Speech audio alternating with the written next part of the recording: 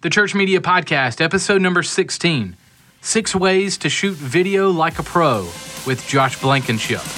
Let's do it. Hey there.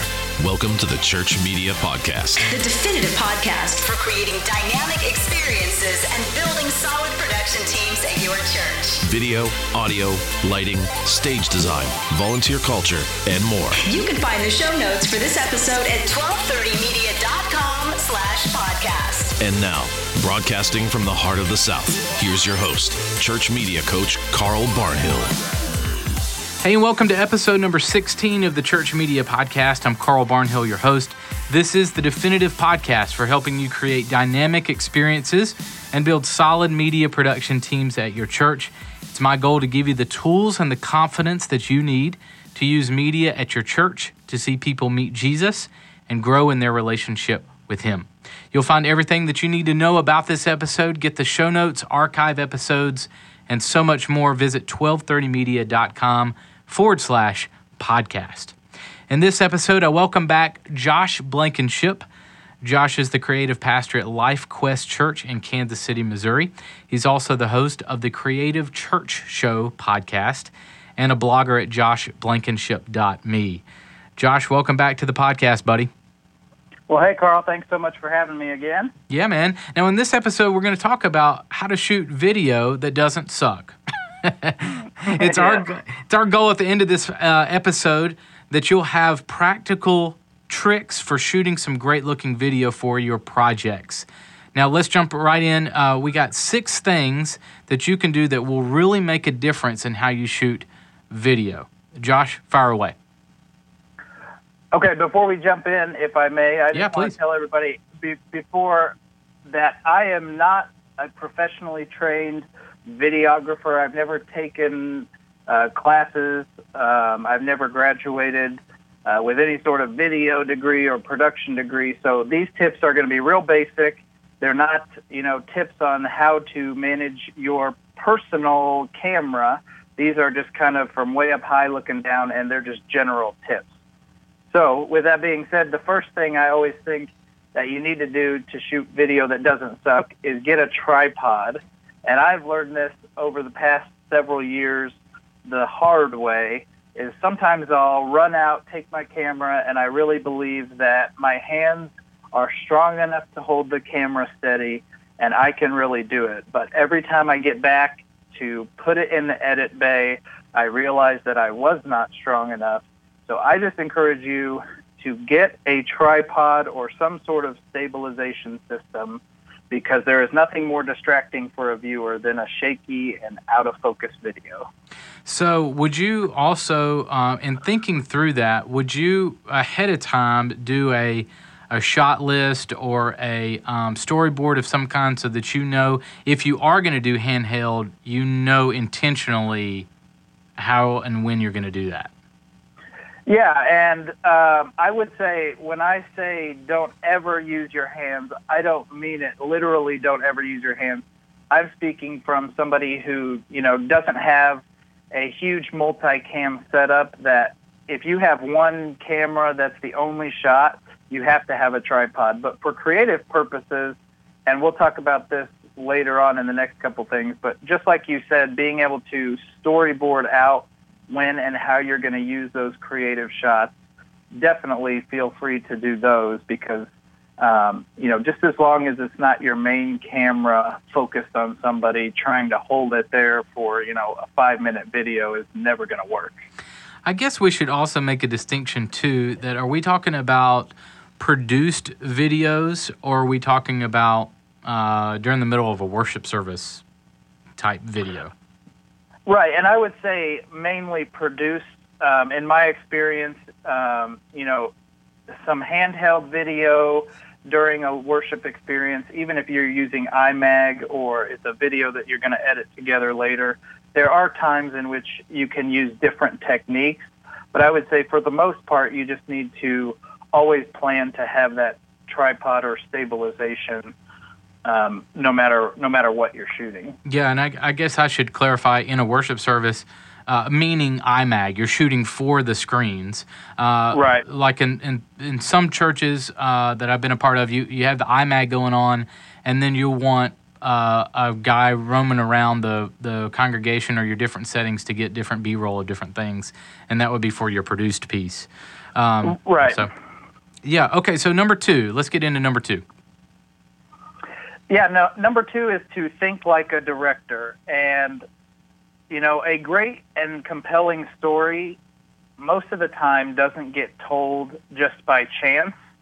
There are typically, and if you've been involved in video in any way, you know that there are hundreds of little small details that if you leave to chance can really turn a good quality story into a crappy video. And so making sure that you plan your equipment, plan who you need, planning exactly what you want your video to look like is going to greatly improve your chances of success. So like we talked about a minute ago, creating a storyboard is one of the best things you can do to think like a director and make that compelling story come to life.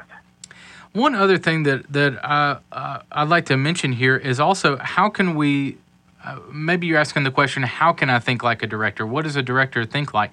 Well, one thing that I do, honestly, I'm a huge movie buff, and I love to get DVDs with lots of special features, especially director's commentary, behind the scenes, even deleted scenes where the director talks about, here's why we cut out this scene, here's why we shot it this way.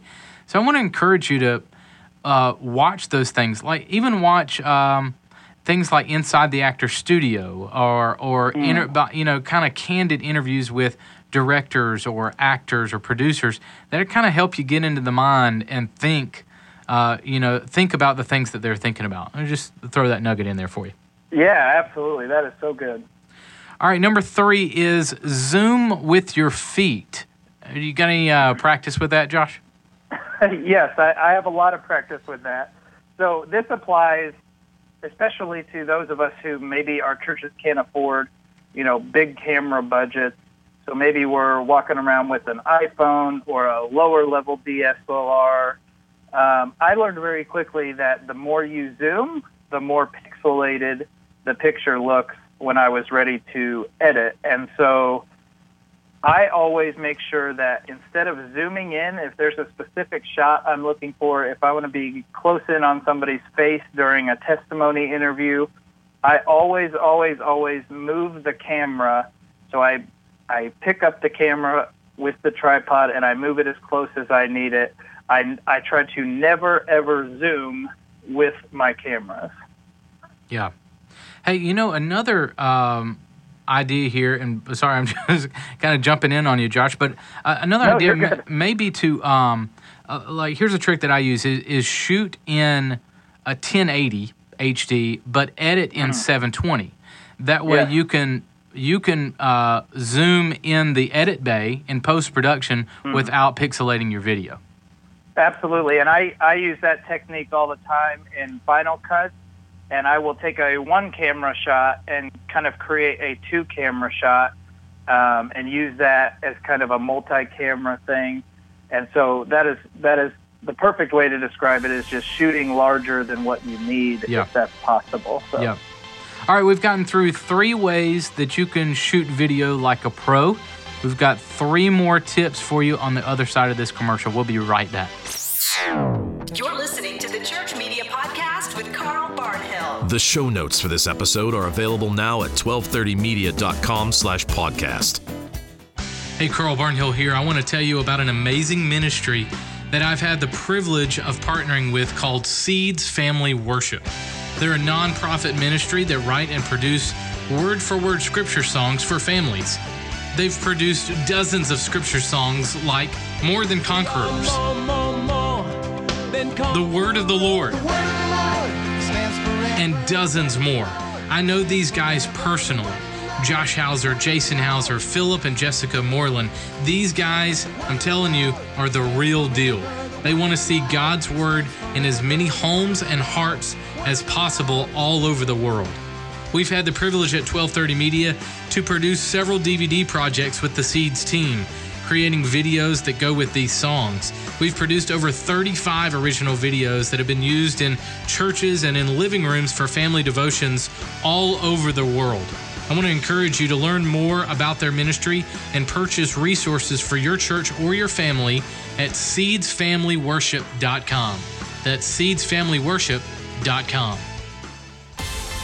The Church Media Podcast, essentials for executing your Sunday worship service. Here is Carl Barnhill. Welcome back. I'm talking with Josh Blankenship about shooting video like a pro. Let's jump right back in. Josh, we're on number 4, and it's simply pay attention. Tell me what you mean by that. Yeah, so this one seems fairly easy, but a lot of times we think maybe the screen on our DSLR or even on our iPhone is maybe telling us a lie, but the truth is that little screen doesn't lie. So you want to make sure that you are watching what you are doing when you film.